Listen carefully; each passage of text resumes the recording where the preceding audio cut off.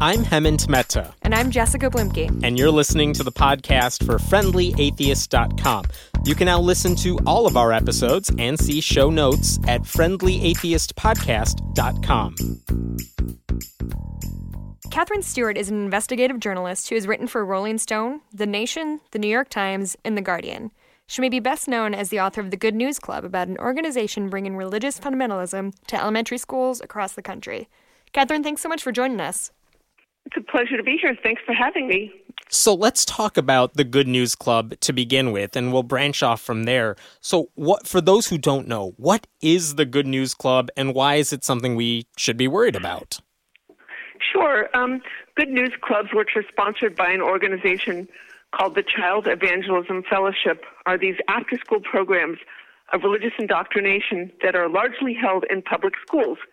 There are presently about 4,000 of these clubs in public elementary schools around the country. I just want to say not just public schools. Pardon? 4,000?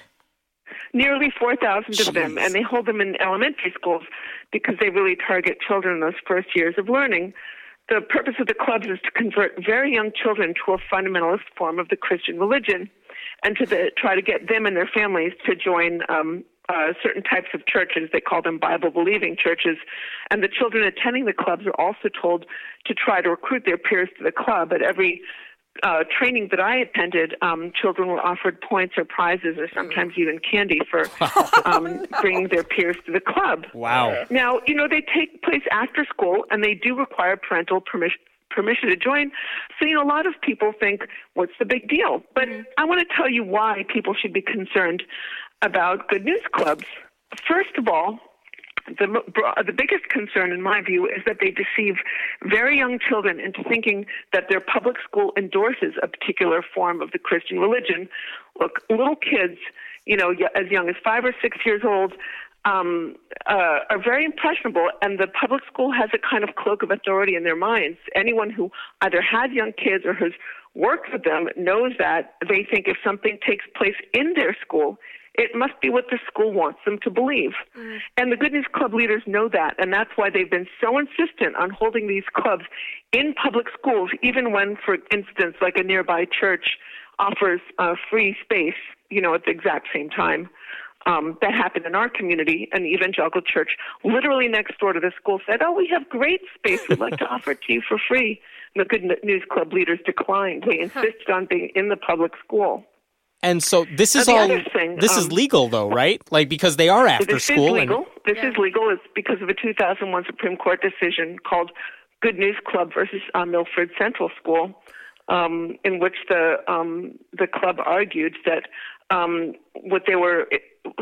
basically, if the school opens what's known as a limited public forum, sort of legally known, technically known as a limited public forum, which is to say if they let in after-school soccer, or if they, let in after-school volleyball or art, they can't exclude a religious club, right, because that's a violation of their free speech. So basically what they've done is that a Supreme Court decision swiped aside Establishment Clause concerns and basically isn't treating religion as religion. It's treating it as just speech from a certain point of view. Sure. So this is not a legal battle we are talking about. This is kind of a more moral battle, and we should still be concerned, even if it's legal for other reasons. And you were saying, what was the other concern? Well, there are other concerns as well. I think, Good News Clubs also deceive parents. Many parents sign their kids up to the clubs thinking that they represent a kind of mainstream form of the Christian religion. But in fact, most activists I met who work with Good News Clubs believe, that most American Christians really aren't, including, Catholics, United Methodists, Episcopalians, the list goes on. So a lot of people don't really understand what the Good News Clubs are teaching. The Good News Club, their marketing materials are very simple. They'll say, we're going to play games and give prizes and teach your kids to be good people. And who's going to say no to that? They offer free aftercare. So most parents think, great, free aftercare. My kid will learn to be, behave. What could be wrong? And their curriculum is in fact,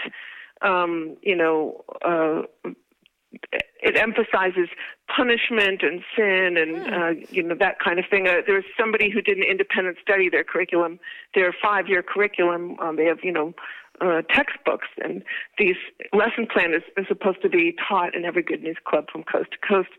And that person who did the study found over 5,000 references, thousands of references to sin, hell, and punishment, and only two.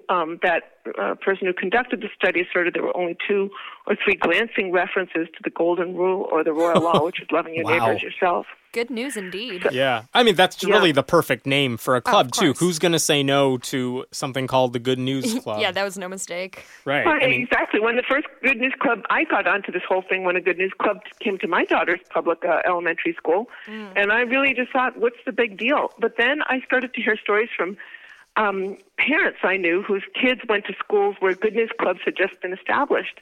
And I started to hear about how kids attending the clubs were, things had been cool and great, and then all of a sudden kids attending these clubs are starting to target their peers for what I could only describe as faith-based bullying and bigotry. They sort of figure out which kid in their class is a member of a religious minority group, and then, go up to them and start berating them for not believing in Jesus. And then they would say, this is the most concerning part, because of course kids can learn these things on their own time off campus, but these kids would say, I know it must be true because I learned it in school, and they don't teach things in school that aren't true.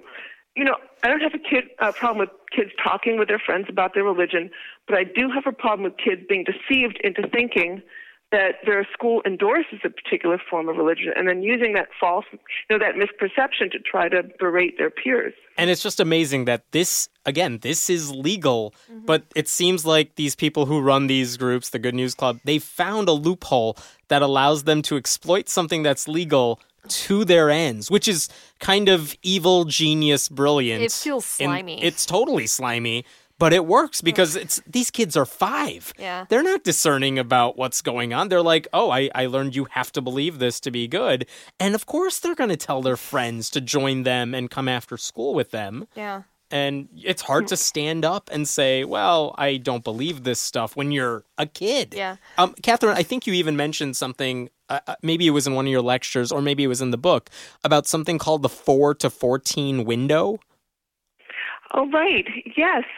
What is that? When I started researching the book, I really wanted to learn where this focus on children was coming from, because I started to see this intense focus on kids. And I realized that I found a book by one of the most influential mission strategists named Louise Bush. In any business, like in the sports equipment business, there are people who are like strategists who tell you how to market, or in business consulting there are these, I don't know what their names are. I've heard, Jack Welch, I don't know, these very famous, consultants who kind of tell everybody what to do, and their ideas are followed very broadly. Mm-hmm. So Louise Bush is one of these folks in the evangelical world, one of quite a few, but he is one of the very top mission strategists. And he wrote a book called The 414 Window. I can't remember the subtitle, something like Raising Up a New Generation to Transform the World or something like that. And it starts with the idea that the vast majority of conversions to evangelical Christianity happen before or a child's 14th birthday. So that's where evangelicals should kind of focus their efforts, their missionary efforts. And it's concerning because it takes for granted the idea that for evangelical Christians, spreading their religion involves exploiting the immaturity or lack of emotional development of children and the sort of lack of worldly awareness that characterizes small children. And I should stress that in the case of Good News Clubs, the children involved in these missionary efforts are actually other people's kids. They're not their own children. They're really, the Good News Clubs, they're not converting their own kids. Their real focus is on converting other people's children in their public schools. When I was doing my research in this, I didn't really meet anyone within the organization who shared my concern that trying to convert other people's kids is inappropriate. So I thought that was pretty interesting. The religious right wing likes to claim that they promote what they call family values, but they treat families that don't look like theirs with a kind of contempt. Yeah. I feel like, so us talking about this, it's clearly, like Hammond said, kind of an evil genius. It's clearly icky. They don't see it this way. Like, are they seeing They think they're as, saving the world. Right. Is that what their motivation is? Because it feels so maniacal. If any other group besides Christians was doing the same thing, they'd lose their minds. They would flip out. Well, this is an interesting thing I found is that when other religions try to exercise their so-called rights in the same way that the majority religion does, or people who are members of the perceived majority religion, they're really shut down. I mean, there's so many examples of this. There was a family in Miami, Oklahoma, a Muslim family that saw that their school was distributing Bibles, and they decided to try to distribute the Quran on the same basis I bet that went really as well. Bibles. They said, well, gosh, if you're allowed to distribute your religious texts, the Gideons, they said, well, we can distribute ours. And you can imagine what happened with them. They were, they got so much hate mail and so many death threats, they feared for their lives. And in Orange County, happened. Yeah, we saw it in Orange County, Florida, where the Satanists and atheists wanted to do the same thing. And the district eventually, after a long, drawn-out battle in a sense, they finally said, fine, we'll just stop the distributions or come up with a new policy that will deal with all this. Which is what we wanted all along. In a sense, yeah. It's so frustrating. I know.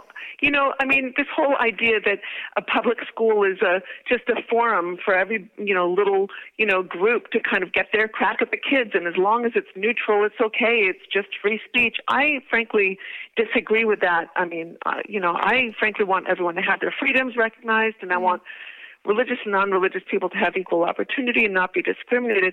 But I disagree fundamentally that religion can just be reduced to another kind of speech when it comes to public schools, and that it can be treated like everything else in the legal system. I mean, religions, by virtue of the Constitution, have protections that other groups simply don't have. They get significant tax privileges to the tune of, over $100 billion over the last 10 years, according to some recent studies. And by virtue of the Constitution, they also have all kinds of privileges and exemptions from the law. They're, for instance, exempt from employment anti-discrimination laws, and they're allowed to engage in the kind of speech that get other groups banned from public school campuses. They're allowed to tell children that they're sinners and deserve to die, which is something that the Good News Clubs tell kids. And all of that is protected as religion, but with those protections comes a price, which is that they have to be treated in some way differently than other forms of speech, and they have to be treated in a way that avoids entanglement between the church and the school, between religion and the school. If you could wave a magic wand of some sort, what do you want to see happen? Because I would think if you're saying the solution is we should not be allowed to have these religious Good News Clubs and any other type of religious club, they're going to fight back by saying, no, you're taking away our religious freedom. This is a free speech issue. Mm-hmm. You know what? I mean, public schools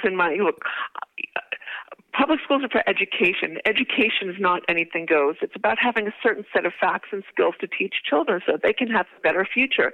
I want everyone to have their freedoms, but I think we have to take the educational mission of the schools very seriously. Yeah. Yes, it's great to have free speech in schools, but your right to free speech ends when my daughter's biology class begins. I don't want to give weight, to your point of view that the earth is 6,000 years old. More generally, I think that diminishes the standing of the school as a genuine source of knowledge. Of course, but that is during the school day, and these are taking place outside of the school day. So is there any legitimate way you could even how could anyone make that argument, I guess? I'm playing devil's advocate here, but how can anyone make the argument when it happens outside of school? Right. I think age matters a great deal. There's a general way of saying, that I think deceiving small kids is very easy and it's very bad. I don't have a problem at the high school level or even middle school with groups that are genuinely student-led and that don't attempt to coerce non-members and that don't involve deceiving anybody about their connection with or endorsement by the school. Like, for instance, in high schools, I think there are plenty of after-school religious and non-religious and atheist groups, and I generally have no problem with them. With older kids, it's much easier to establish that the activities are genuinely student-led, that they don't involve coercing non-members, and that they don't involve deceiving students about the school's endorsement of the group. But, going after kindergartners is a different story. By the way, I want to point out that political clubs are excluded generally from public elementary schools. There's no super young Republicans. No, you don't have an adult leading a group of young Democrats or an adult coming into the school and teaching, the kindergarten Republicans. That just doesn't happen. And what's the reason? Those are excluded because it is rightly recognized that would confuse people, that the political point of view being promoted in the school was being endorsed by the school and hence the state. And nobody cries foul there. Everybody just sort of agrees. But when it comes to religious groups, this particular group has recognized that they're gaining a significant advantage by doing this, and that's why they've sort of staked that space and they're determined to defend it. So if I wanted to start a club for young Democrats in an elementary school, you're telling me, and I went through all the proper procedure. You wouldn't be allowed to. I wouldn't be allowed to? No, and you also can't electioneer in a public school. I mean, in any public school, because our legal system has long recognized that that kind of activity it's an inappropriate entanglement of the government with religion. Well, and along those lines, I heard that a group of atheists started something called the Better News Club as sort of as a tongue-in-cheek pushback against this. Do you think that that's appropriate? Do you think it's effective? I don't know that much about the Better News Club. I've never seen their curriculum. What I have heard is that it's not a religious club, that they don't address the issue of religion, but they're there to teach critical thinking. Right. And I can't just to be clear on this is just one group of parents who said there is a good news club at our kids' elementary school. Yeah. Let's start a Better News Club just to give kids an alternative. And it is kind of more of a protest than anything else, it seems. But they'll say they're genuinely interested in this. But it's kind of just saying, we're going to teach critical thinking. We're not going to promote atheism. Yeah. But more than anything else, they want to play the same game that the Good News Club is playing. And let's see what happens. Again, if I could wave the magic wand, create the perfect world. Frankly, I think, public schools should not be turned into religious battlegrounds. Yeah. I think in order for our public schools to function effectively in a society as diverse as ours, I think we should all set aside our agendas. Us adults, we should set aside our political agendas, our religious agendas, and really come together in support of our children, their collective future.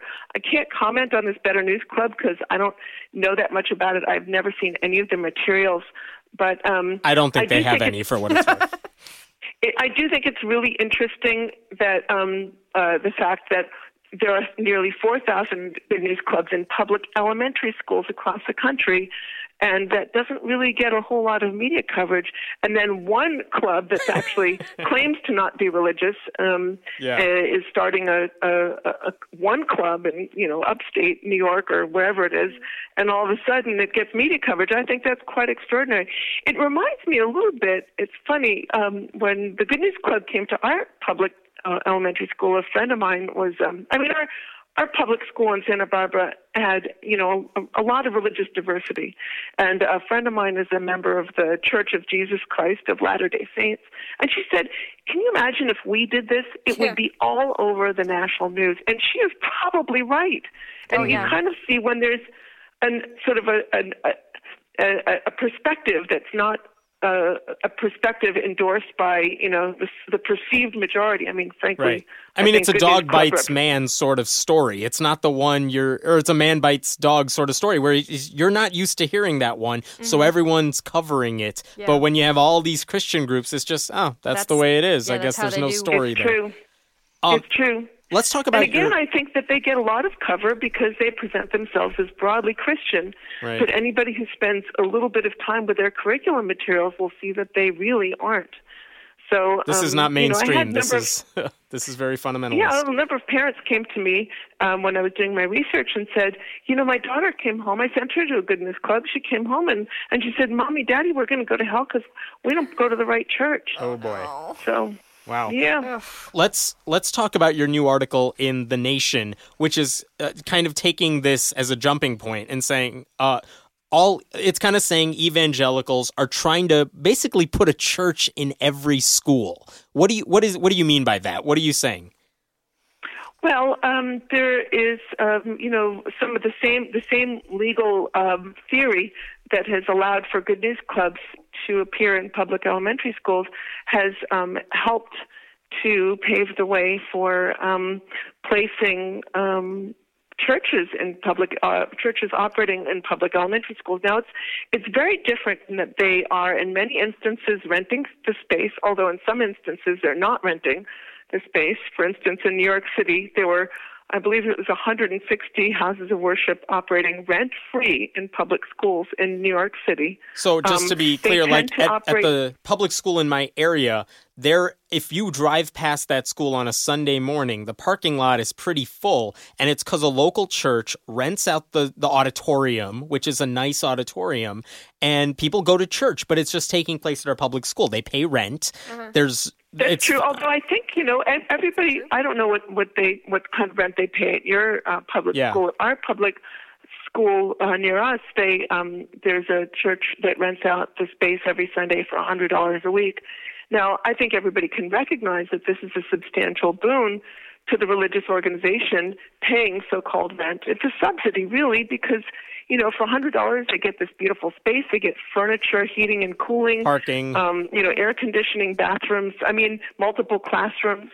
So it presents a substantial saving over whether they had, if they had to fund their own building. Well, it works because public schools are loaded and churches have no money. So I'm really glad that they've struck a deal. So what's the problem with these churches renting out these public school spaces? Let's assume for a second that they were paying fair rent on Sundays or something like that. What would be the problem with that?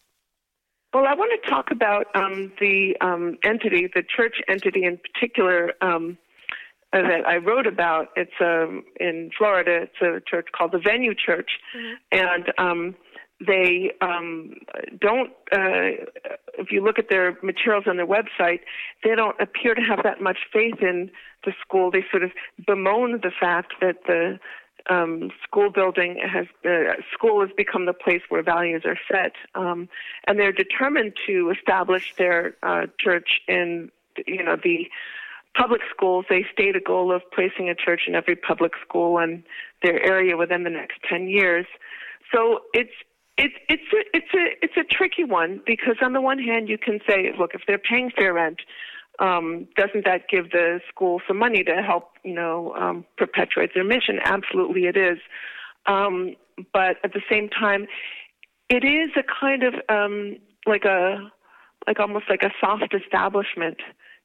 People start to associate the authority of the school with the authority of a particular religious viewpoint. Help me connect the dots here. So let's say they are meeting in the school, but it's on a weekend. It's not during the school day. How are they putting any sort of dent into the public school when they're meeting on weekends and stuff? Like, even if they wanted to establish a church in these public schools, help me understand how meeting on a Sunday or something is going to seep its way into the school day when kids are there. Well, it may not. On the other hand, in this particular church, the pastor of the church acts as a quote-unquote life coach for the football team. So he does involve himself with the life of the school. I think he used to call himself the chaplain of the football team, and then I believe the FFRF sent a letter saying you're not allowed to do that, and he changed the title of what he said to life coach. So they're basically integrating their way into the school community. And now we've seen a lot of football teams that public schools have baptisms and team chaplains and prayers before or after a game, and they're not student led, which it would be okay, but these are coach-led or chaplain-led. That I can totally get the legal problem with that. But what you're suggesting, I guess, is that these churches are pushing their way into the schools and then finding a way to blur the lines. Yeah, and work their way into the system. Yeah, I would have to say that some do and some don't. Some have a more aggressive mission than others. But I think it's interesting that this is also occurring in the context of the general defunding of public education. So in that area in Florida, for instance, the election of, Tea Party and other quote unquote small government officials means that the public schools in general have suffered enormous budget cuts. They're really struggling for money. So it creates a kind of vacuum. They're really desperate for any kind of money, any kind of help. And then what often happens is that faith-based organizations, which are largely, not exclusively, but, largely evangelical Christian, say, oh, well, we'd like to come in, we'd like to start offering this to the kids and that to the kids, and, we want to... We can supply them with these things that they need.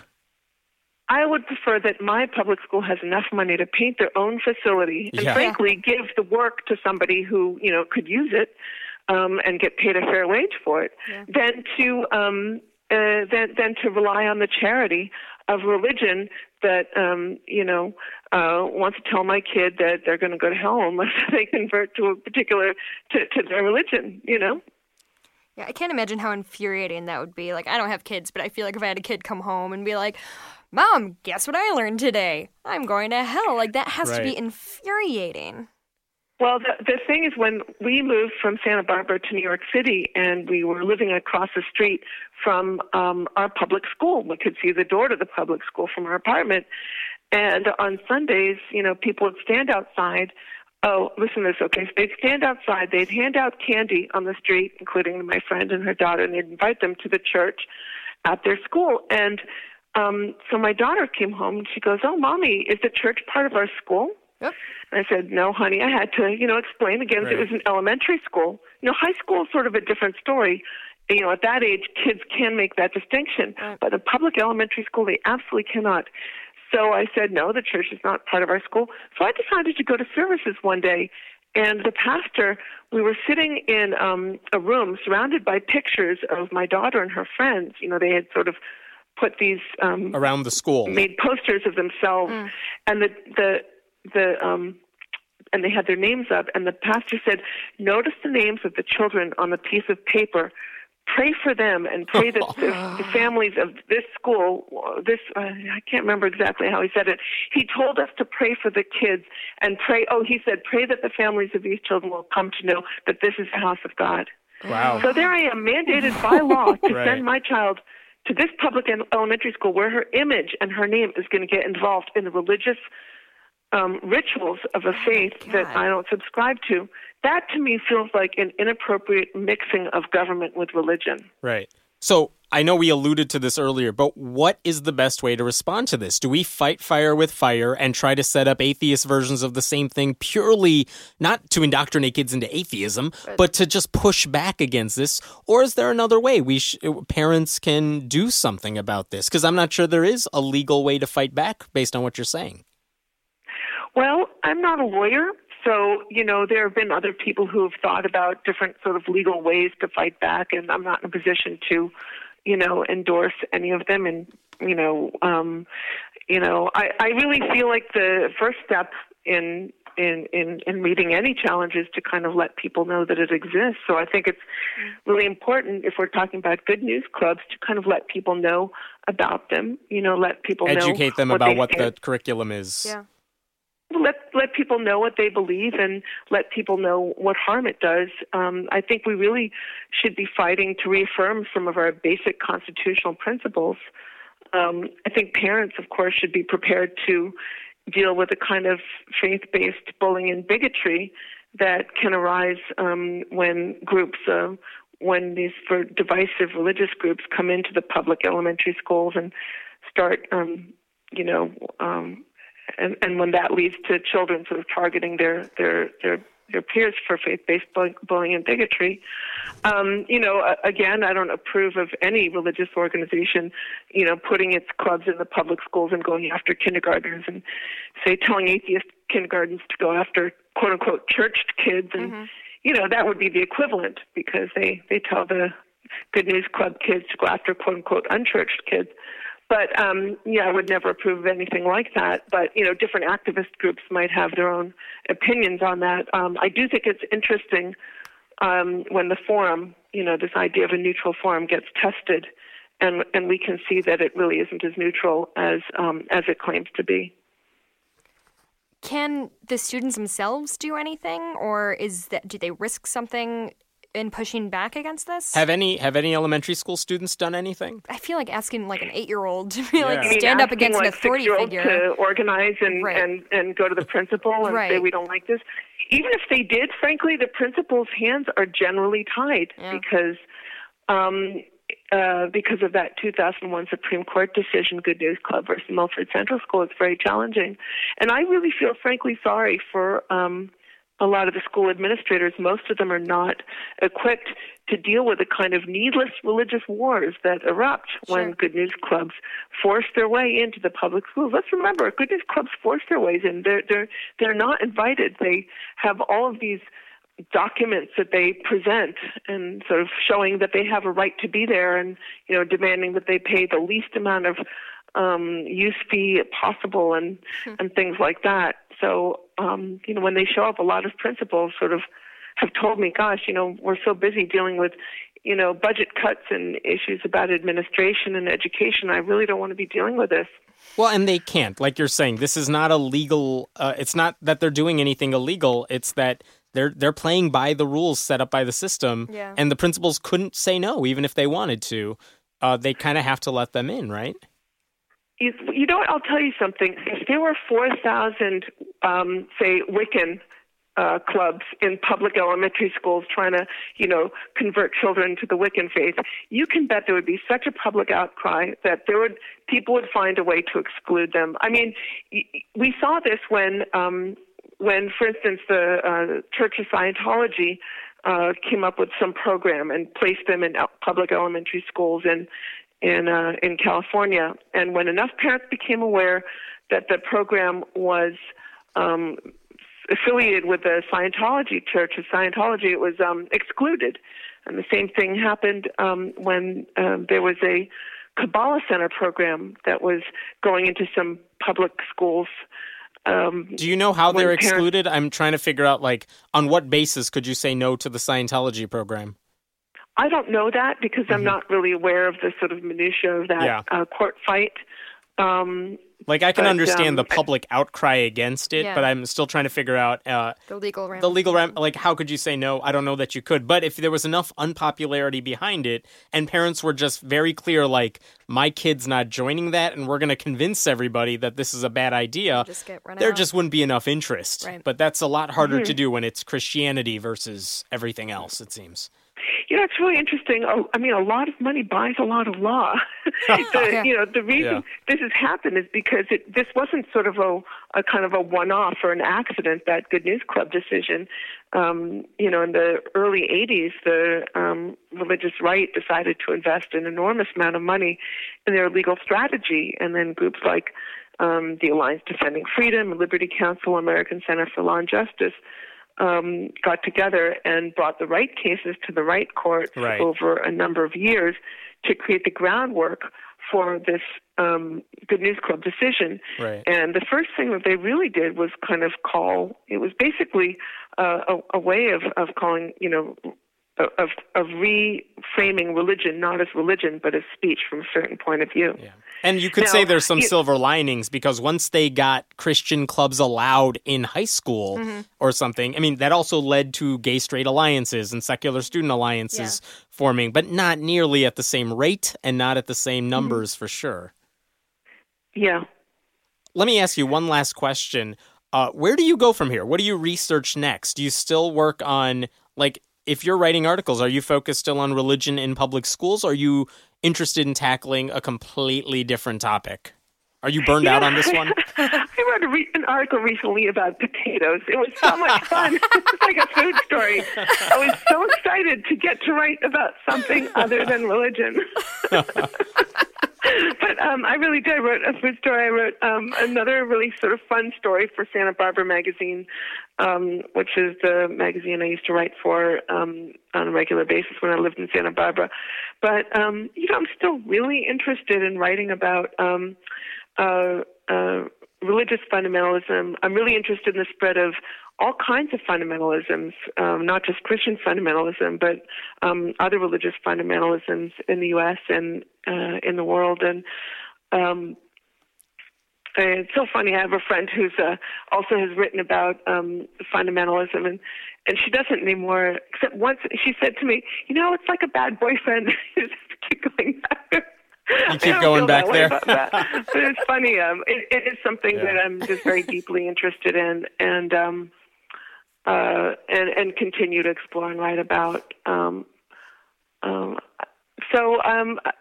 I hope that answers your question. Yeah, Yes. It's interesting. I tell people I write a website about atheism. They're like, well, how much can you really talk about, what God, so much. God doesn't exist? Like, how much material can you get out of that? It's like, I am never not busy writing about it. There's so many stories about religious fundamentalism and the impact religion has on society. There's more than enough material for everyone. Yeah.